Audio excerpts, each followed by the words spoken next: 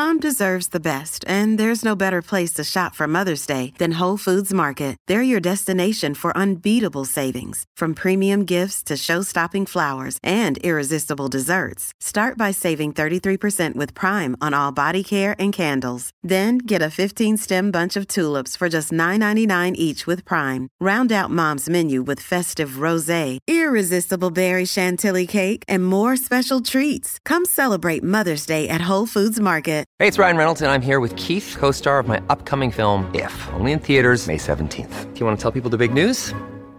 All right, I'll do it. Sign up now and you'll get unlimited for $15 a month and 6 months of Paramount Plus Essential Plan on us. MintMobile.com/switch. Upfront payment of $45 equivalent to $15 per month. Unlimited over 40 gigabytes per month. Face lower speeds. Videos at 480p. Active Mint customers by 531.24 get 6 months of Paramount Plus Essential Plan. Auto renews after 6 months. Offer ends May 31st, 2024. Separate Paramount Plus registration required. Terms and conditions apply if rated PG. Another day is here, and you're ready for it. What to wear? Check. Breakfast, lunch, and dinner? Check. Planning for what's next and how to save for it? That's where Bank of America can help. For your financial to-dos, Bank of America has experts ready to help get you closer to your goals. Get started at one of our local financial centers or 24/7 in our mobile banking app. Find a location near you at bankofamerica.com/talktous. What would you like the power to do? Mobile banking requires downloading the app and is only available for select devices. Message and data rates may apply. Bank of America N.A., member FDIC.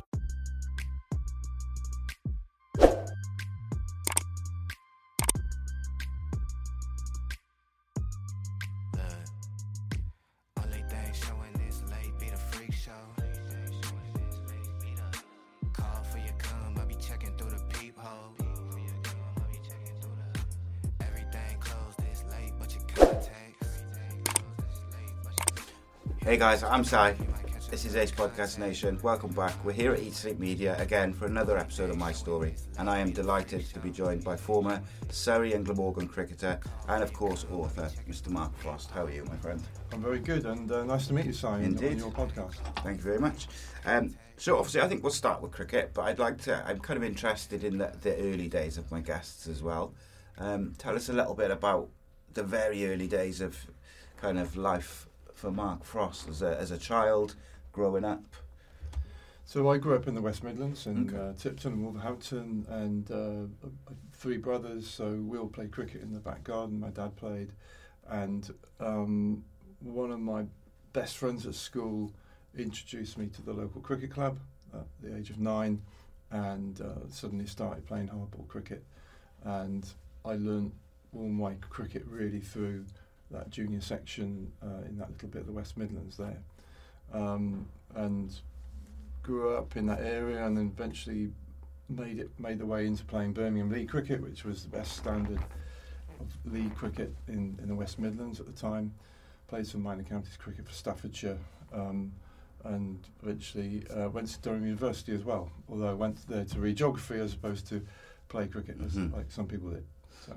Oh, cool. So was it always cricket for you? Was that your sport, or was there other sports? So I played soccer. I wasn't very good at soccer, but I kept goal, so I could sort of dive around and sometimes catch the ball. Yeah. So I played soccer till I was about 23, something like that. Mainly because people didn't want to have a playing goal, so I said I'd do it. And just kind of jump in there. Put the green top on, and away you went. Yeah, but it was mainly cricket, really. Was cricket something that you were naturally good at, or did you have to work hard at it in the kind of to pick it up and things like that? I found I was naturally good at bowling, so from an early age I knew I could bowl quite quickly, compared to others, and I just fell in love with the sport, the whole rhythm of it, the story that it tells, particularly the longer version of it, the Test matches, and got amazed by the stars of the day, and watching the great players of that day, and it was pretty much on telly all the time as well, whether it's Test matches or the old Sunday League, the old John Player League. So you got to know a lot of players quite well. I didn't go to too many games myself at the time. I went to watch Worcestershire a few times at Dudley Cricket Club, and then Warwickshire at Edgbaston, because they were the nearest. Very occasionally to New Road, to Worcester, but yeah, that was my background in cricket, really. Yeah, cricket was so accessible. Like when I was a young kid, I remember watching all the test matches would be on BBC, and it was so accessible that, like you said, you knew all the players, And I think that's one of my real frustrations with, as I see, like my kids now are 18, 16, 14, and they don't really have an interest in cricket other than they might watch it if it's on, sort of me and my father-in-law might be watching it or something like that. And that's my kind of one disappointment with that, because I think it's not as accessible on TV if you haven't got Sky and BT and the things like that, which we haven't always had. So I think it's not as accessible. And when I look back to my childhood, it was very easy to watch top level cricket. I mean, it's improved a little bit in the last couple of years with the 100. So with my work, I've been very involved with the 100, and that's just finished yesterday at Sapphire Gardens. So the fact that BBC Two are now showing cricket as well as Sky is a real step forward as well, and particularly good for so many girls and women to see the game on telly, on the evening at tea time, and actually to see professional women playing cricket. It's a fantastic role model for so many youngsters now. Yeah, 100%. I think being on terrestrial TV is a massive thing, and I think it makes a massive difference because. So I'm a massive follower of most sport, football, cricket. I don't really follow women's football at all. Even in the Women's World Cup now, I haven't really got into it too much. Whereas women's cricket, my kids, they will watch it. My kids' girlfriends will watch it because it's on TV. And even if they're not cricket fans already, it's something that appeals to them. And something that they can resonate with, I think, ultimately. And I really enjoy the women's cricket. Whereas I think if you'd asked me that 10 years ago, I think I probably would have said, no, I probably wouldn't watch that. Well, the standard has certainly increased, absolutely. For sure. And, you've got some fantastic cricketers. You look at someone like Tanny Bowman, who scored that 100 a week ago. Absolutely, unreal. Fizzing the game for girls to watch. And I think this year has been a pivotal year where, with the 100, your ticket gets to the women's game and the men's game, and a lot of people just come for the men's game, the second game in the evening. And now more than half people are coming to watch the women's game. So yesterday we had 7,500 at Sapphire Gardens, a crowd of 10,000, 11,000. So most people are saying actually both games are worth watching. Yes. And they've been exciting. I mean, we've had, 2 or 3 games, literally last ball thrillers. Oh yeah, the one which was tied the other day. Yeah, the men had a tied game, and that's really what that competition is doing, is reaching out to people who've never really considered cricket. It's reaching out particularly to girls to think actually that's a sport for me, and it's making it much more accessible and giving people a dream of maybe they could be out there on that big stage one day in the future as well. So, do you think, obviously Tammy Beaumont, I think scored 100 the other day, didn't she, in the 100? And then obviously she scored 200, I think, for England in the summer in the test. Was it a test match or was it it was a test match. She scored 200, wasn't it? You're not talking to the right person. I'm not a big analyst, okay. So don't ask me for stats. No, I know she's a fantastic player and a brilliant. She's so full of energy when you meet her as well. She's so bubbly and energetic. So it's great to see the effect that she's playing, and I really hope that she gets back into that England one-day squad. And I'm pretty sure with recent innings she will do. Yeah, and I think, look, ultimately, I know there's detractors of the 100 and things like this, but I think, particularly on the women's side, but also in the men's side, is if you can get kids who they kind of get into it in that short form, they'll follow players. So I saw some young girls yesterday with T-shirts saying "We love Zach Crawley." Just 3 girls. I think they probably were somewhere between 9 and say 13. Yeah. But they obviously are a big, that's their player or whatnot. Yeah. So they are more likely to follow him wherever he goes. So they'll watch him in the test matches. They'll watch him everywhere. And I think that's the same for Tammy Beaumont. And the same for any other player.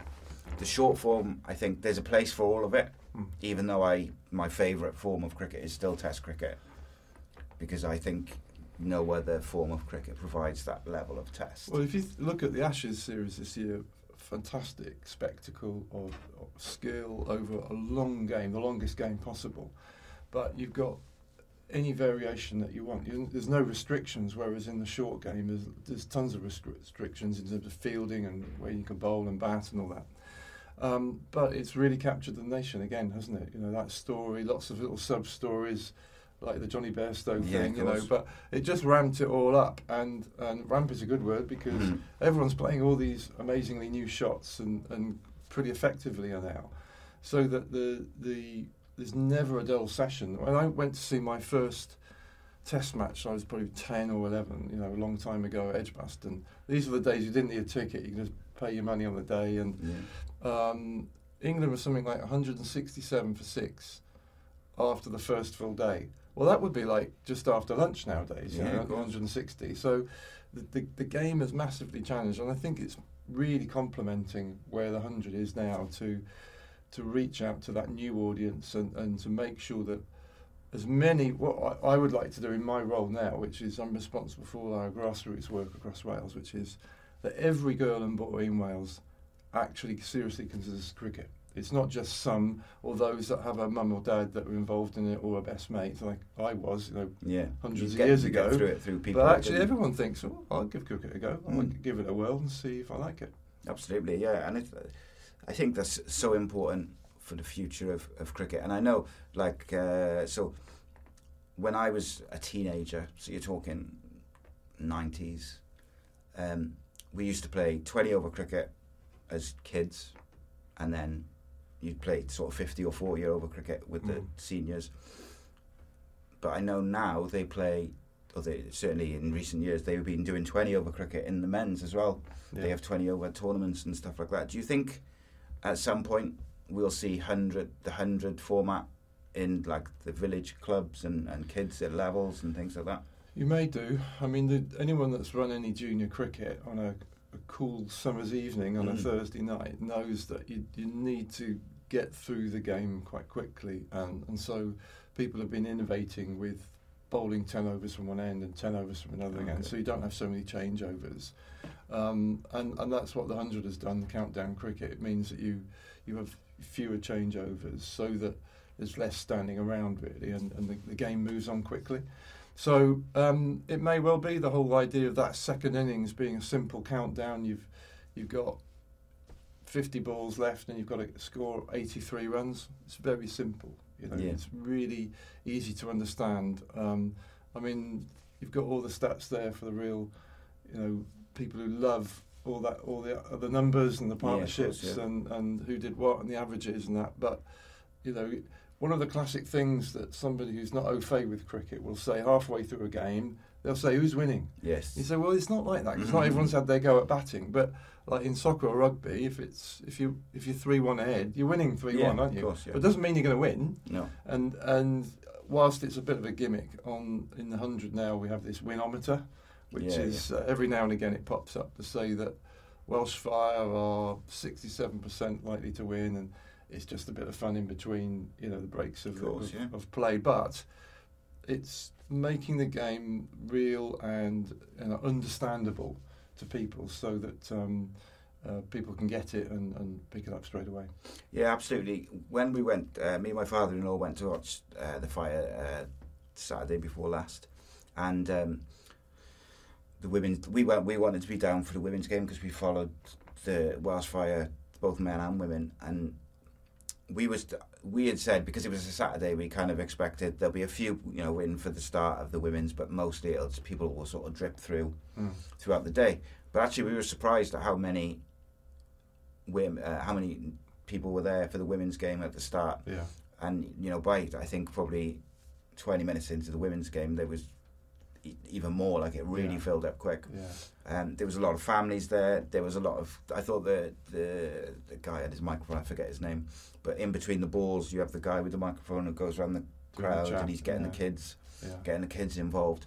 All the kids love that. Even the kids on the other side of the ground, who can see the kids, you know, being interviewed and who's going to win, Welsh Fire and this, that, and the other. All of those little things will make those kids keep coming back and hopefully take that love of cricket into their teens. And you've got someone like him doing that. You've also got Lauren Jenkins, who's well known in Welsh media. That presentation, cricket, like a lot of sports have said, we're going to put the women's and the men's game shoulder to shoulder. So the way it looks, the feel, the presenters, a lot of my colleagues at Glamorgan have been working very hard to make sure that experience when you go to Sapphire Gardens is makes you feel welcome and you feel at home. So the facilities, the buildings, the welcome from stewards and volunteers, the stuff you see on the screen, the presenters, it reflects the community that we live in. Absolutely.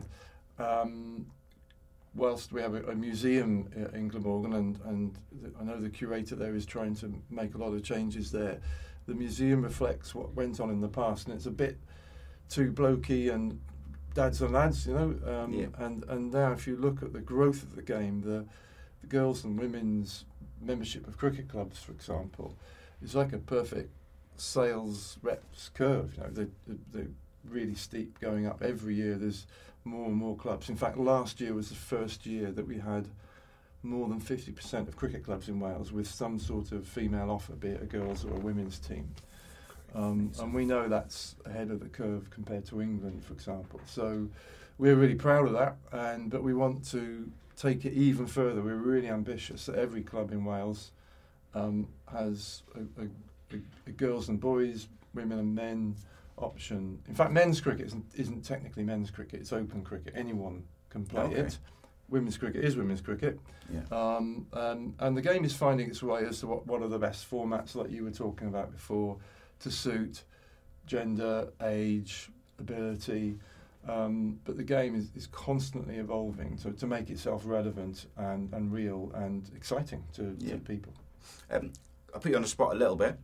When the 100 format first was about and rumoured about and came about, were you, as a fan of, someone who's a fan of Test cricket as well, were you and someone who's played cricket as well, were you a fan of it instantly? Were you a bit sceptical, or were you kind of brought around to it? Where did you stand in those early days on it?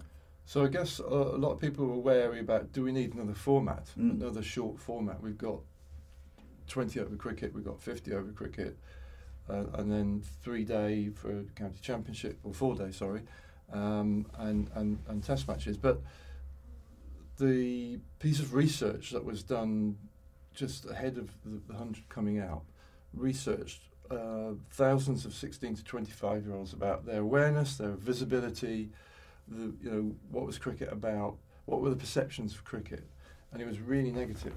Unfortunately, really negative.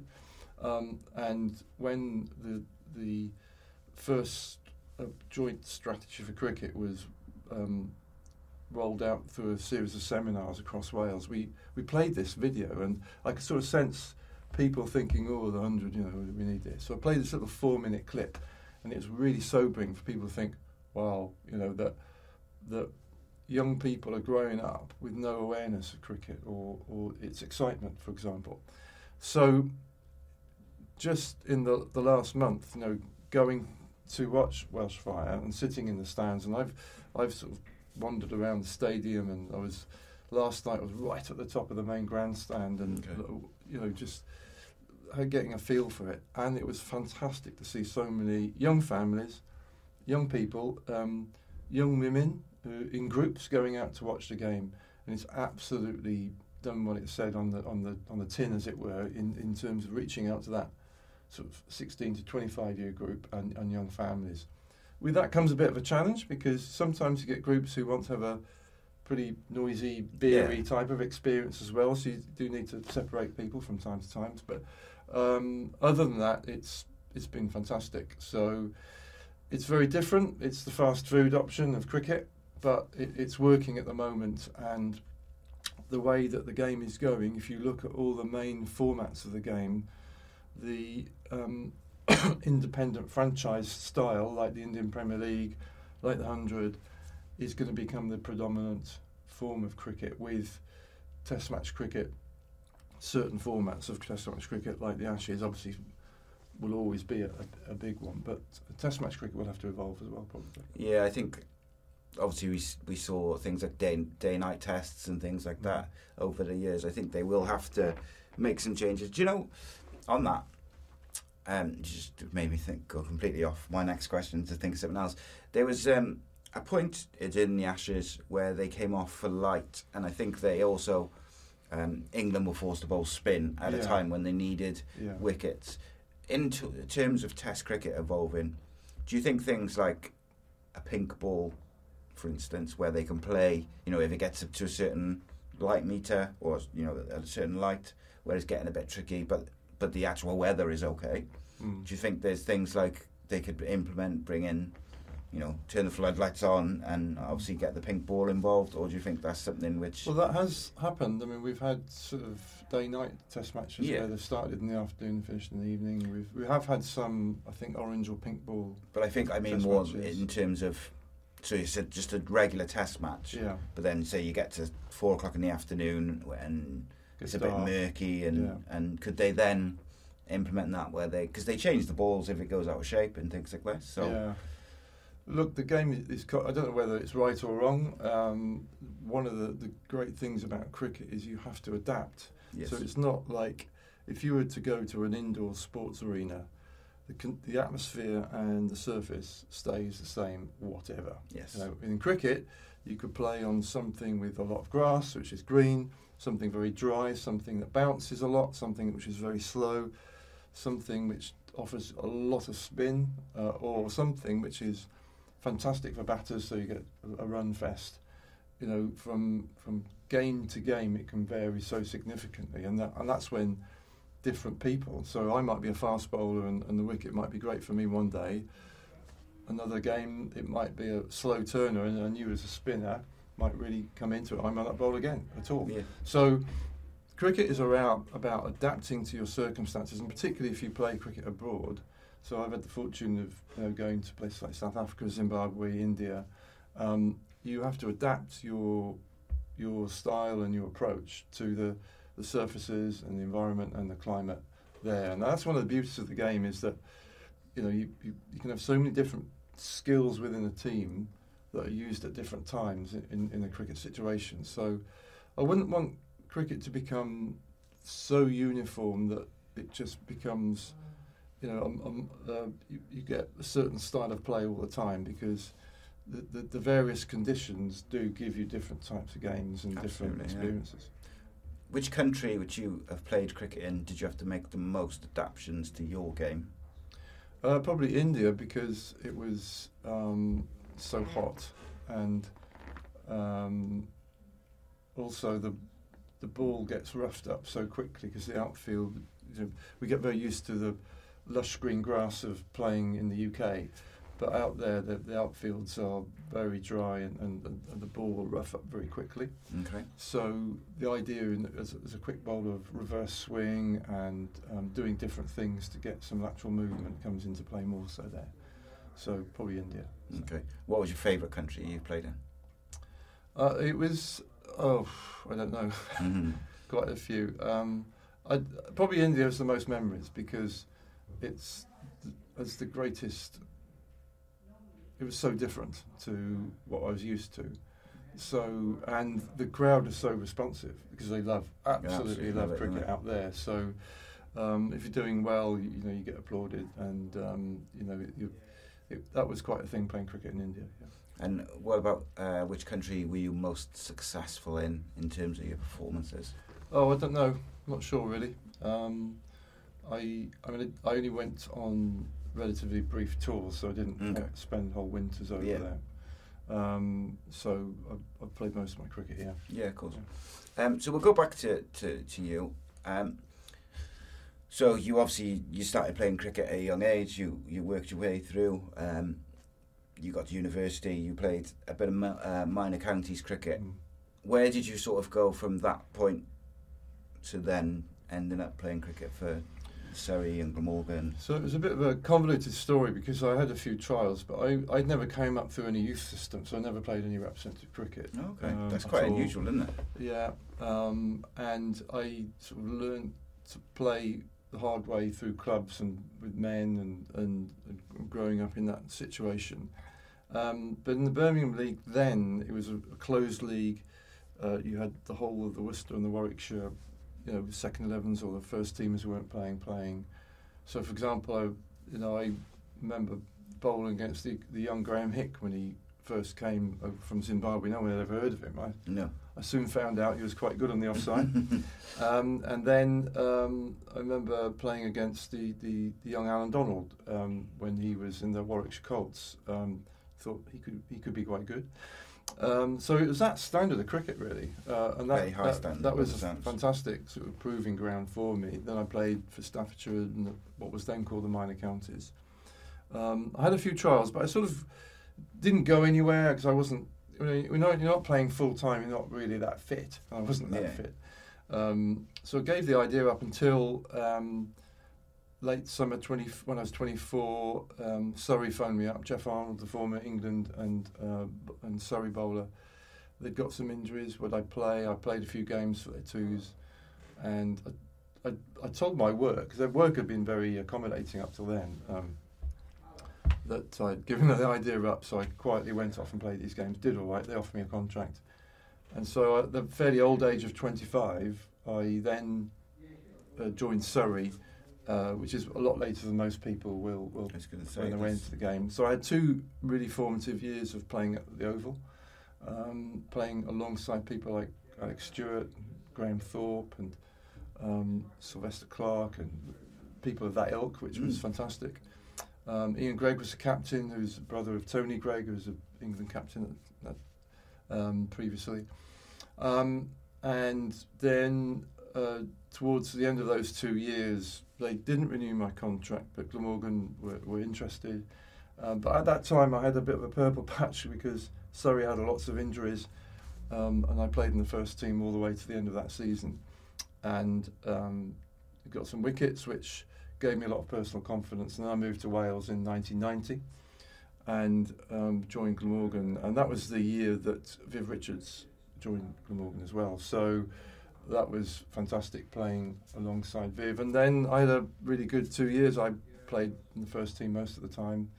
Ended up getting my cap, which was great. But to play with people like Viv and Matt Maynard and people like that, it was a team on the rise coming through. And in that decade, then the team won quite a few trophies and medals along the way. So that brought me to Wales. I've got to ask you a question. It might seem a bit weird, but so a friend of mine was telling me the other week that if Colin Metson could bat, he would have played for England, because he said basically he was such a good wicketkeeper that his only thing which sort of held him back was batting. Would you agree with that sentiment? I need to be careful here because I still keep in touch with Colin. So he was an amazing keeper, absolutely. Yeah. Someone I base my keeping game on. Just watching him, anticipate as much as take the catches and that. He was a brilliant keeper, and probably if he'd batted higher at the Glamorgan order, you'd have had more of a chance of playing for England. I mean, there were a lot of really good keepers at that time. People like Paul Downton and Jack Richards of Surrey,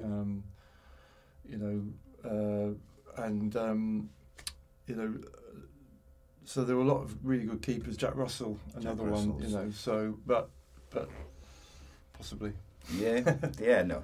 It was a weird that it just popped into my head after I was having a conversation with someone the other day on Jack Russell. Funny enough, I watched. Someone sent me a clip yesterday of him standing up for England against. I think it's Alan Mullally, but it might be someone else. But it's a genuine quick bowler, and he stood up because of the pitch being a bit low, and he's putting a bit of pressure on the batsman. And some of the takes that he takes down the leg side off the quick bowlers is just astounding. It's easy to forget all these years later how good a wicketkeeper he was. Simply sensational. And have you seen his art? He's very good. He's brilliant. Unbelievable. Well, yeah. And but he's a sensational keeper. And as someone who, I used to really enjoy standing up as a wicketkeeper, particularly to some of the sort of quicker bowlers rather than the spinners. I know how difficult it is, and I was sort of saying to my son, And he was like, well, my son was just sort of saying, well, he's just catching it. And I was like, oh, it's not quite as easy as just catching it. It's coming at 90, 95 miles an hour and moving a lot in the air to adjust. So it's, the footwork, the head work, like keeping your head still, everything. Just, he's special keeper. Who do you think, who's the best player you've played with who perhaps didn't go on and play for England or their country? I've not really thought of that, to be honest. Because you've obviously played with a lot of sensational cricketers over the years, so I'm kind of interested if there's one which sort of pops out and who's, was really, really good but never really got their chance. I don't know. I think of a few of my Glamorgan colleagues at the time who played a little bit for England, and probably if they played early would have a longer run in. So someone like Steve James, who should have played a lot more than he did. Scored so many runs for Glamorgan, didn't he? Steve Watkin was such a good bowler. Seeing him, bowl at the other end, he was a fantastic, partner to bowl with. So reliable, so effective a bowler. Always take wickets, and probably people like that, if they'd had a chance a little bit earlier, might have played a lot longer than they did. But I'll have to come back to you on that other question. Yeah, no, that's good. I mean, I always felt like maybe it was a bit of sort of bias and youth. But I remember in my teens always being frustrated that Glamorgan players didn't seem to get the same chances that other county players did. Maybe, like I said, I was very young, but I always felt like, Matt Maynard would come in for a little bit and then he'd be out quite quickly. The only one really who kind of broke that sort of cycle of being in and then out was probably Robert Croft, Steve James, Steve Watkin. They would get a chance and wouldn't really, like, when you look at Steve James's record over the years at Glamorgan, you'd think he should have played more international There's cricket. quite a few people like that. You look at someone like Hugh Morris, he played, possibly could have played more as well. So that argument about the home counties has always been long held. Whether it's true or not, I don't know. It's tough. It's tough to get to that level. Yeah, of course. A lot of people trying to do it. Yeah, and I think there's at that time as well when Steve James was around, England did have some very, very good openers in Mike Afton and Mark Butcher and these kind of, Alex Stewart did a bit of opening as well. Yeah. So there was, it wasn't like they were struggling for openers, shall we say. So did you move down to Wales because you were moving to Glamorgan, yeah? Yeah, that's right. Was that a big decision for you in terms of coming down here or up here, down here? Yeah, it was, yeah. It was, I'd just got engaged as well. Oh, okay. And then we soon got married, and my wife was from Surrey, so she moved over. So it was quite a big investment for us both to come here, but we loved the place, and we've stayed ever since. We've pretty much lived in Penarth all the time that we've been here, and our children have been born and bred here, so they passionately feel themselves as Welsh, much to the chagrin of my wife.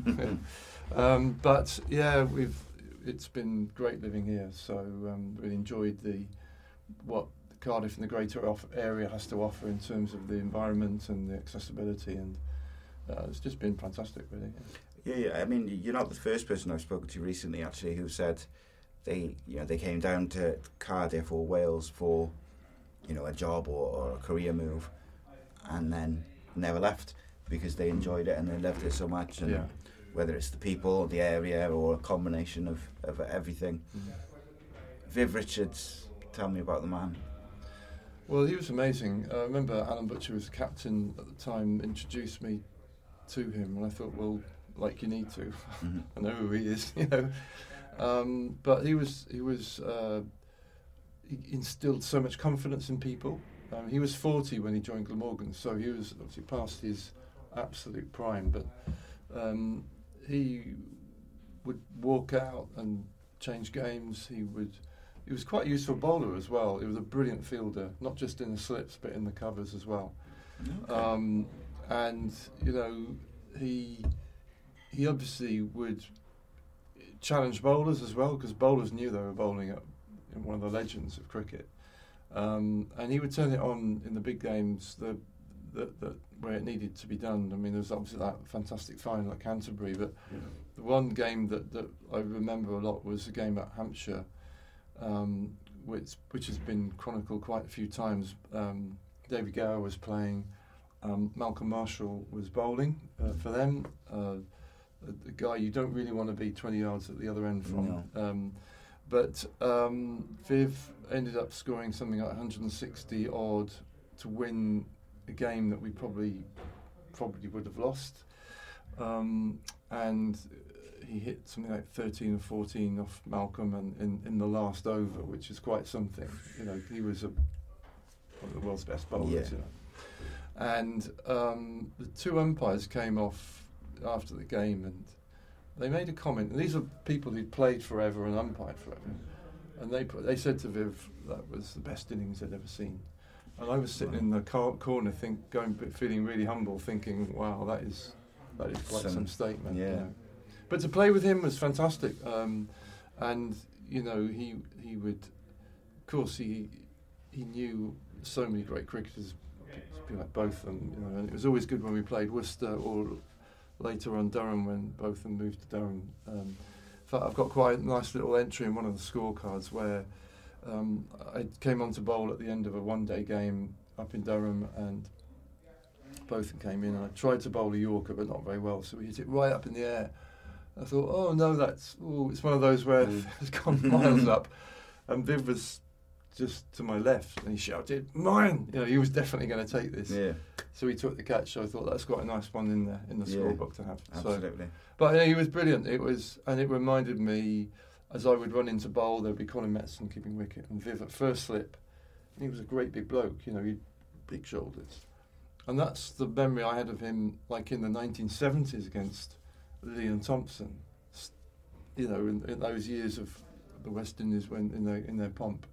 When he would be at first slip to the likes of Holding and Roberts and Garner and co. So, no, it was fantastic to have had that opportunity to play alongside him, really. What was he like off the pitch? Was he quite sociable and someone who could be approachable to everyone? Oh, yeah, very much so. I mean, you know, sometimes people made a lot of demands of him, but of course, he was really accommodating. He would sign as much as he can. Very, very engaging. He's a very passionate man. You know, he's very passionate about the quality of the game. So, from a Black Afro-Caribbean point of view, he had that perspective on life, and he challenged a lot of the then hierarchy around how things were and how we're presented. So, you know, he obviously, whilst he was playing for the West Indies, used that to champion, you know, equality within sport and within cricket, and that's a really strong subject for me now, because that's, you know, an area I'm trying to drive here in Wales at the same time. So, yeah, but proudly passionate about his roots and his background. But when he came to Wales, he fully became immersed and gave his everything. You know, he threw himself around and do everything. So it was a great experience for the 3 seasons he played. Yeah, I was going to say, I didn't realise he was. I knew he was in the sort of latter parts of his career. I didn't realise that he was 40 when he came in. Yeah. So, and he was still throwing himself around. And he could still play. Yeah, I bet. Oh yeah. Oh yeah. After your playing career, what was the plan for you once you sort of stopped playing professional cricket? What was your plan, and did you stick to the plan, or did you go off into different directions? Not sure I had one really. It was a funny period, about 4 or 5 months, where I was looking for work, because I decided to retire because of a bad back, and I was letting the team down more often than not. Okay. So I finished, and you never know when that's going to be, so you can't really plan too hard for these things. Although I'd always worked in the winters in what you might call a proper job, as opposed to playing sport. But I was fortunate to get a role with what was then called the Sports Council for Wales, now Sport Wales. And I worked in the team that connected with all the governing bodies of sport in Wales. So I worked there for a bit. I then came back to lead on cricket development across Wales, for what was then called the Cricket Board of Wales, a fairly newly formed organisation. Then I worked back for Sport Wales again, looking after all the funding of all the sports and all the local authorities.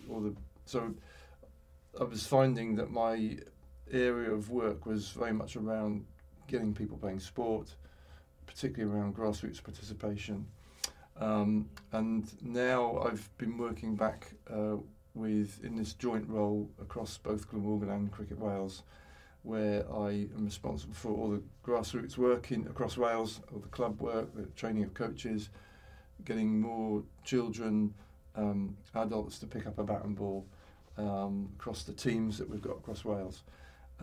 So I've been fortunate enough to be in sports management ever since I finished playing, which has been great, and half of that time within the cricket world as well. But there's some fantastic things going on in Wales, and the 100 is a small example of some of the growth that's going on in the game, particularly around women and girls. Clubs becoming more diverse and hopefully more inclusive, so they're a bit more representative of the communities that they are in. And so that's where I found myself, really. So I'm not sure there was a plan, but it's evolved that way. Yeah, indeed. With the women's side of things, I just really interested, because obviously my memory now of grassroots cricket is very much going back to early 2000s, really, because that's the last time I was involved in it, week to week and day to day and things like that. I wonder how it's changed, because obviously I think at that point there was just starting to be girls teams in the younger age group. So I played at RADA, and I think they were just starting to get some girls teams and things like that. How much of an evolution has there been since, say, sort of 2005 to now, in terms of, say, in Cardiff, how many of the league clubs have girls teams, women's teams? Well, most of them do, yeah. Have they got women's teams as well? Yeah, that's right. Most awesome. Clubs in this area now have a women's and a girls team.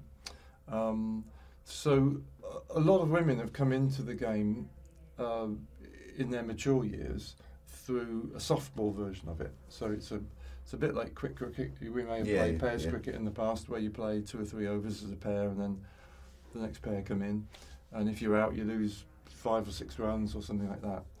But that very social, engaging, equal type of game was driven 6 or 7 years ago, a softball rubber version of the game, and it absolutely took off. So lots and lots of clubs were finding that women linked to the club, either through the cricketers or through their children, took up the sport, and now there are tiers of competition now. So you've got still that social entry level. You've got now competitive softball cricket leagues across both South and North Wales, and then above that you've got hardball cricket, where not so many are playing, but those are the ones that are vying to play for Wales, and of the younger cricketers, to be the future professional cricketers, playing for the likes of Western Storm or Welsh Fire, as we've just been experiencing. So, and there's a really clear structure and pathway now for girls to see, because they can see that there's an end game now. Yeah, absolutely. To put all that effort in. There's no guarantees like anything, no. But it's so much more competitive now. For those that are picking representative teams, there's such much broader base of girls to choose from. So it's been fantastic to see, and one of the messages that we encourage clubs that perhaps haven't picked this up is that becoming more diverse is better for you. It's not just a political thing, it's not just a box-ticking thing, although sometimes I'm accused of box-ticking. Okay. But it's actually better for clubs to have a more rounded demographic and more balanced gender distribution across its members, because you're bringing in new ideas, new money, new thoughts and innovative ideas as to how the club can run in the future. And that's been fantastic for so many clubs. So at that level, that's been brilliant. So the other big success factor since 2017 has been All-Stars cricket and latterly Dynamos cricket. So All-Stars is the entry point to 5 to 8 year olds. Typically clubs will run that on a Friday night, and it's absolutely escalated from a few to many. And we've got several clubs for whom to have 150, 200 kids just in that age group is a normal thing, and it's transformed them massively. So every child brings 2 parents and a sibling. So suddenly that connectivity with their communities, more people involved in the club, has been a fantastic transformative process for so many cricket clubs. So and our main challenge now is to, as they grow up and as they become 9, 10, 11, 12, to have enough teams, organised teams for them to play in, which involves recruiting more volunteers and training them. So All-Stars cricket and its next step, Dynamos cricket, have been amazing. So those are the 2 big success factors in grassroots cricket, and they've changed the game significantly in the last 6 years. Yeah, I mean, those children, their families, their siblings, they're the future of those clubs, because, you know, the people who are playing for those clubs now, they can't play forever. They can't be volunteers forever. And I think it's the same in all sport, you know, at grassroots level, these football clubs, cricket clubs, they're all run ultimately by volunteers. Yeah. So you need diverse ideas, people and things like that. You need as many members as possible, because you need to keep having volunteers to run the clubs. And sport, and particularly cricket, has been so powerful for people's personal well-being. So coming out of COVID, people appreciated what they'd missed by not playing cricket and having that natural interaction on the field, not just playing the game, but that chatting while you're waiting to bat, or chatting at the fall of a wicket, you know, all that sort of stuff. And what we've found for a lot of clubs on a Friday night, all these young people starting the game and making friends, making friendships, because they're not just come for the session and go, like it does happen with a lot of situations in sport, but they're staying after because mum and dad have bought a picnic, or there's a bit of a food offer, or they're having a little drink afterwards. The kids are socialising, the parents are socialising, and it's become a big evening, and the whole family come along. Yeah. And because the whole family are coming along, girls particularly are seeing this is a game for me. This isn't just a dads on lads thing. Yeah. The whole game involved, and the more mums that are starting to play as well, suddenly, you know, you've got lots and lots of examples where literally a whole family are involved in volunteering, playing, coaching, participating in the game on a Friday night or sometime on the weekend. So that's been a really healthy outcome in the last 6 years. Yeah, I mean, as we were talking just before we started, but I mean, as someone who was heavily involved in playing and, you know, was relatively young at the time, still in my 20s, someone who was, you know, played cricket every week, all summer, from, you know, age 9 really up into my 20s, and then obviously from probably 15 upwards, I'd play.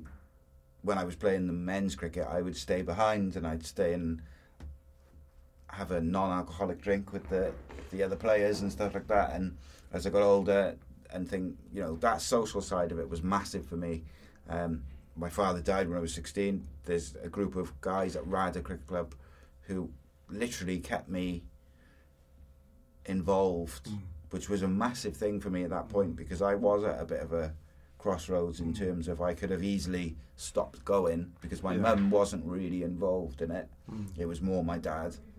So if, you know, those guys like Carl Norman and John Wilson hadn't, you know, just kept a bit of an eye on me and said, come on, you know, I'll take you to training, or I'll take you to the game on Saturday, I probably would have veered off away from it. And you don't know. And then I've had the other side of it, whereby since 2008, where I had a car accident, I had it taken away from me. Yeah. And I missed that sort of social side of it, because I find it quite difficult to go and... I went down and watched Rada a couple of times, and I found it really difficult because You wanted to you want to play bowl and stuff like that. Yeah. But I did have a brief conversation with Phil Haynes probably a month ago. I asked him about some disabled cricket in Cardiff and stuff like that. But I'm very I don't know what the word is, apprehensive, I guess, about it and broaching it and things like that. But it's an idea, I suppose. It's umpiring or coaching or something like that. Maybe. Yeah, and this is the frustrating thing for me, is that I think if I still played, I'm pretty sure my kids would all play. Yeah. You know, 3 boys, they were all, even if they weren't boys, but I mean, they're all, particularly, the older and the youngest, are quite sporty. Yeah. And I think if I played every week, they'd have watched and kind of graduated from that. But I was going to ask you, so obviously for if you take out the representative side, so like county and stuff like that, for me, when I was playing for RADA, say it would have been, I'd have played like kids cricket in my different age groups, and then because I was all right at it, I think I started playing men's cricket at about 13, 14, and as I got older and better, I gradually went up through the teams. Will there be a similar pathway for girls with, say, like those village teams whereby they'll play through their age groups and then go to like the women's senior team, or is it slightly different because of numbers? Still growing and evolving. So the state of girls' junior club cricket is still developing as numbers grow of teams evolving. So that either standalone girls' leagues or girls playing with boys in junior leagues grows and grows. But there will come that time when we've got lots of girls are now basically good enough and old enough to play senior cricket. So they'll either play with a lot of blokes that currently play on a Saturday afternoon or a Sunday afternoon, or will want to play women's only cricket, and I can only see that is the area that's going to really grow. So one of our challenges of the future, we're thinking a lot about the facilities that we've got in Wales, and there will be a lot of my next question. There will be a lot of pinch points on, particularly on a Sunday afternoon where the club has got a cup game, but the women's team, they've got a home game, and who's going to play where? Yeah. So the installation of non-turf pitches, clever use of ground sharing, all these type of things. You know, we've mapped out that we've got some pretty growing hotspots of a surfeit of demand over the supply of pitches at the moment, particularly in Cardiff. That's certainly the case with things like the midweek leagues that exist. There's a lot of demand to play. Haven't quite got enough pitches to accommodate everyone all at the same time. Yeah, so I suppose you have to be inventive then, don't you? Like you say, midweek leagues and ground sharing and things like that. The other question I had about the kind of evolution of that is, did you have pushback from the kind of village clubs? Because obviously, certainly going back to when I was last there, a lot of these grounds have only got one set of changing rooms.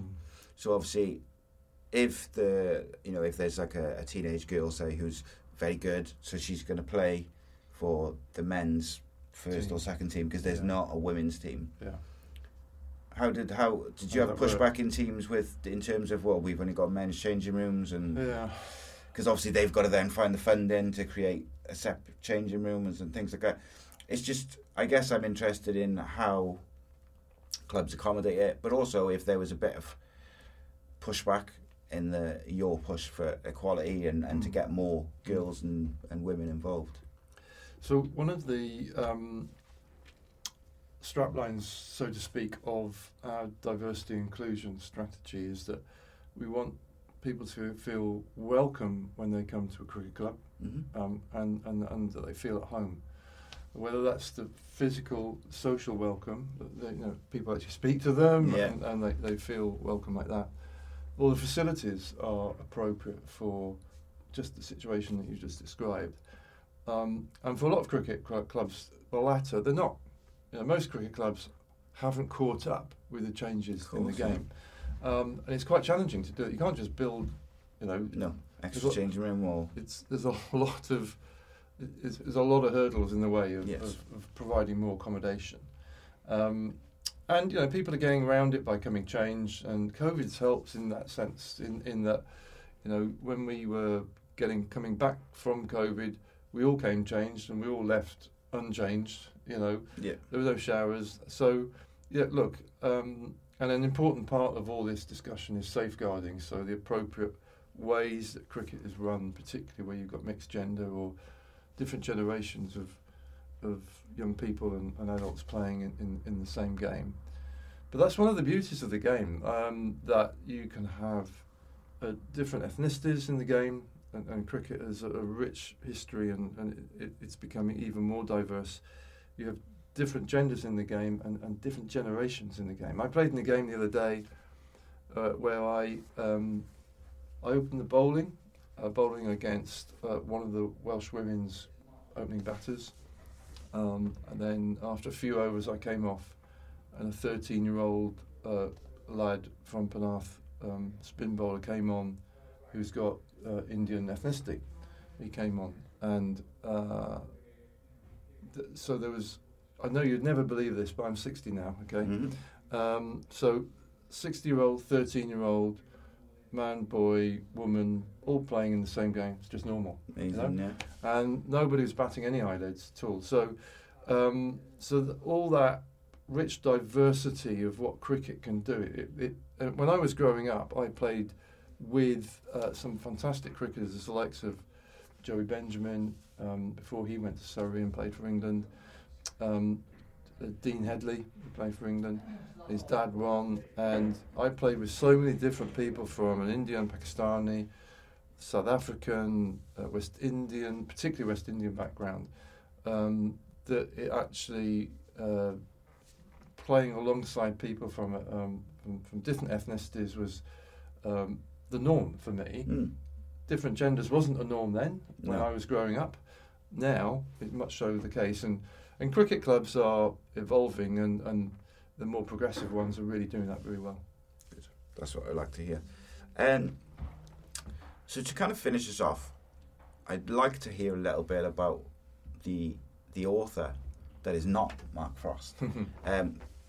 But before we do, you mentioned when you went to university, you went to do geography. Yeah. So you didn't go to do, writing or creative writing or English or something like that. So how did Mark Frost, the cricketer, become an author and a different name? And why the different name?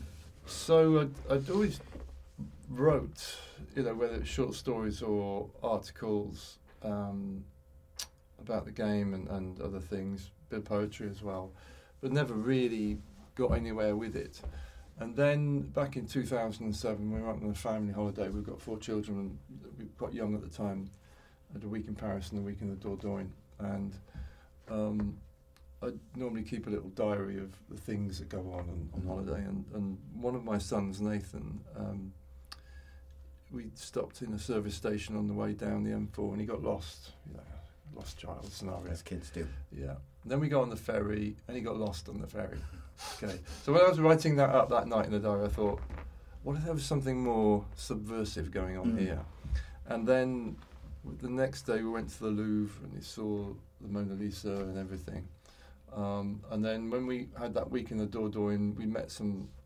We stayed in a fantastic place. We met some amazing people, and all this suddenly found its way. I thought I was just using all these places and people in a way. So I ended up self-publishing a novel, which was called The Four, which is because we got 4 kids. So it was about us as a family on holiday, but it was described as a sort of, if there was a romantic liaison between Ian Fleming and Enid Blyton, this would be it. And it was pretty far-fetched, but that's the sort of stuff I wanted to write. So the 4 kids get into trouble, they witness a robbery, they get separated from mum and dad, they're on the run from the baddies and the police, and they're helped by some strange people that they meet along the way. So, and then I finished it, but I hadn't, and I thought, there's too many loose ends here. So I kept the threads going, using other family holidays, in different parts of the world, and friends and people I knew that might possibly found their way into those stories, and then I ended up writing three books. Amazing. But at the time, the publishing, well, it wasn't a self-publishing house, suggested I didn't use my name because there's a really well-known American author called Mark Frost, and so often when in my early days of cricket, people would call me Jack because of my surname, Of course. and my grandfather's middle name was Emson, so I just put the two together and used Jack Emson as a name. Yeah. I probably didn't need to because I was probably deluded in that I was going to sell lots of books, which I didn't really quite do. And then since then, I've written 2 short stories largely around my work at Glamorgan. So all year round, we have school trips come in on stadium tours, where they go into changing rooms, they play, they go in the media centre, and they're generally wowed by the beauty of the stadium. Even on a dull November day, it's an impressive place to be. And so I wrote a short story about a primary school in the Rhondda, who make a trip and they end up playing in a festival and they end up playing in the summer on the main ground itself with other schools. And there are some shameless references to people that I've known or still know in there. Slightly changed the names, but they're all there to be seen. And I did a follow-up story to that one as well. So the first one of those is called Derry and the Cricket Dragon, and the second one is around the scenario. It was just before COVID, actually. COVID hadn't hit, but it was the scenario that a big company took over Sapphire Gardens and closed it down, and it went, weeds were growing out the gates and everything like that. So it was that type of thing. So I haven't put that one out on for e-distribution yet, but I think I'll have to do that in some case. If someone likes it, maybe I'll get it published. Yeah. But I've enjoyed the whole storytelling bit of it, and it very much linked back to bedtime stories with my kids. I would tell them the same story time and time again in different ways, but I would make it up as I went along. Yeah, and with these stories, a lot of it was like I had a sort of rough idea where I was going, but I like that inventiveness of where am I going with this? What's the next bit? I didn't quite know half the time. And when the kids were little, one of my sons, my oldest son Jacob, rumbled me because I was telling them this bedtime story, and I said, and then Simon was on the edge of the cliff, and I'll tell you the rest of it tomorrow. And I did that too many times for him to say, Dad, you don't actually know what the rest of the story is. You're just going, aren't you? So he rumbled me. But no, I just enjoyed that. Where can the story go? Yeah. But you can only write about what you know. So people you've met, particularly places that you've been to, and hopefully some of that emotion comes through there as well. Awesome. Do you think we'll see another book from you? Hopefully. I'm working one at the moment about a rather hapless 50, 60-year-old guy who gets challenged to steal something, but with a good reason to do it, not just for personal benefit. But I haven't quite worked out what that is yet. Okay. Because I always enjoy a good heist story, a good heist film. So I quite like to do one like that, but more comedic than anything, I think. What was the response from your kids to your books? Well, anything Dad does is slightly embarrassing anyway. So it's not cool to like what your dad does, but they were all mentioned in there. So. I think they'll probably come to like it in future years, so rather than at the time. Yeah. So I bet you they read them to their kids. They probably will do. Yeah. Oh, that's cool. That's really cool. Where would you like? So obviously, with your job with the cricket and expanding that kind of equality into grassroots sport and things now, in 5 years, in the perfect world, what changes would you like to have implemented, and where would you like to see that be? Two things really. I was talking recently to a chap called Nick Pride, who's just finishing at the England and Wales Cricket Board, leading on participation. And in the last few months, there's been a really significant report for cricket on equality, on equity. And it's been very challenging for cricket, but it's been a subject that I've been working, and all my colleagues in Glamorgan and Cricket Wales have been working hard on, which is that point about making the game a game for everyone, a game where people feel welcome, they feel at home, and not words which are box ticking, but actual practical realities of making sure that cricket is inclusive of and representative of the community it exists in. So that's a massive area of work, and there's lots to be done.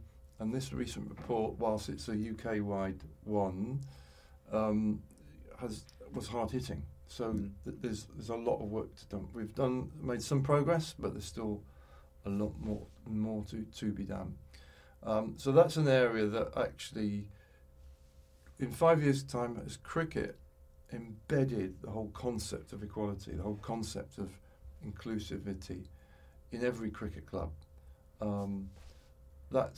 That's a big challenge, and that's a lot around behaviour change as well as changing rooms.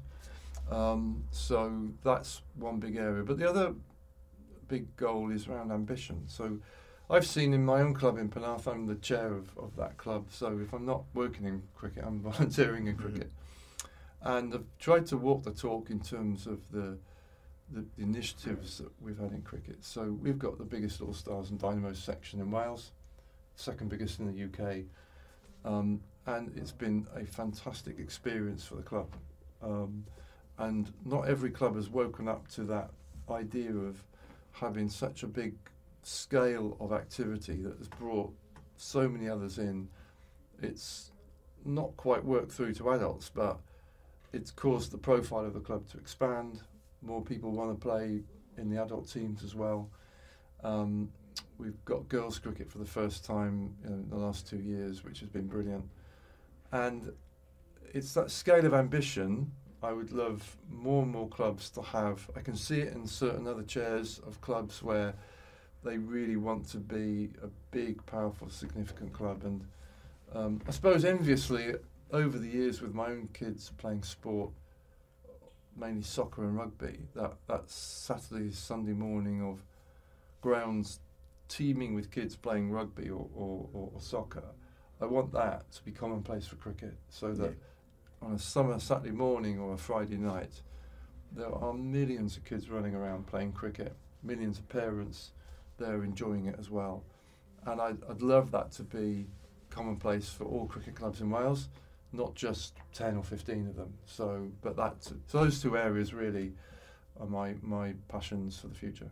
Excellent. I'd look the exceptional things to want at the end of the day, isn't it? It's going to make things better for everyone.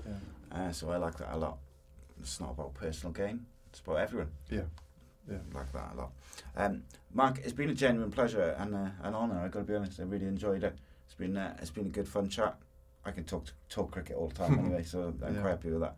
But no, it's been fun. I really enjoyed it. Thank you very much for your time. My pleasure. Cheers, Simon. And I will also drop links to your books in the description below, as and Glamorgan Cricket. We'll stick there as well. Anything else you want me to put in there, I'll put in there too. But guys, thank you very much for joining us. And as always, please do subscribe and like all that good stuff.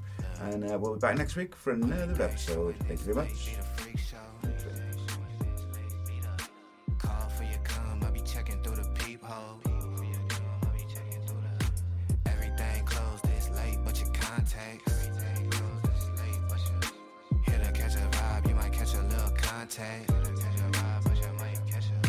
Only thing showing this late be the freak show.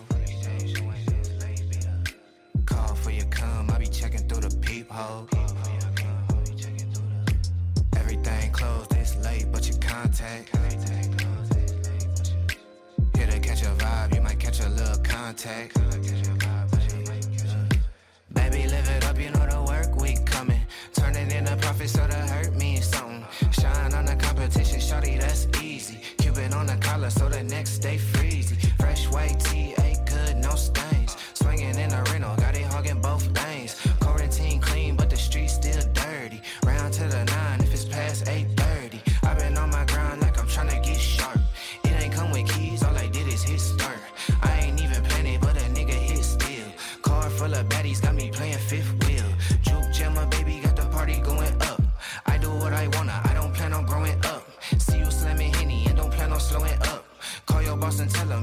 showing up. Lungs full of gas with a handful of goals. Boys in a band, get a band for the shows. Stack it up tall till I stand on my toes. Come and get your man, he'll stand for the hoes. I been on M's, got on hopping on D. Tell the bartender, get it popping on me. Know they see the vibe and I came up quick. See around the city on the same old shit. I been really working and it steady, got me buzzing. I been getting money, now I'm everybody cousin. Waffle House run and it's back to the bed. Hit it from the back, pulling tracks from your head. Only thing showing this late be the freak show. Call for your come, I be checking through the peephole. Everything closed this late, but your contacts. Here to catch a vibe, you might catch a little contact. Only thing showing this late be the freak show.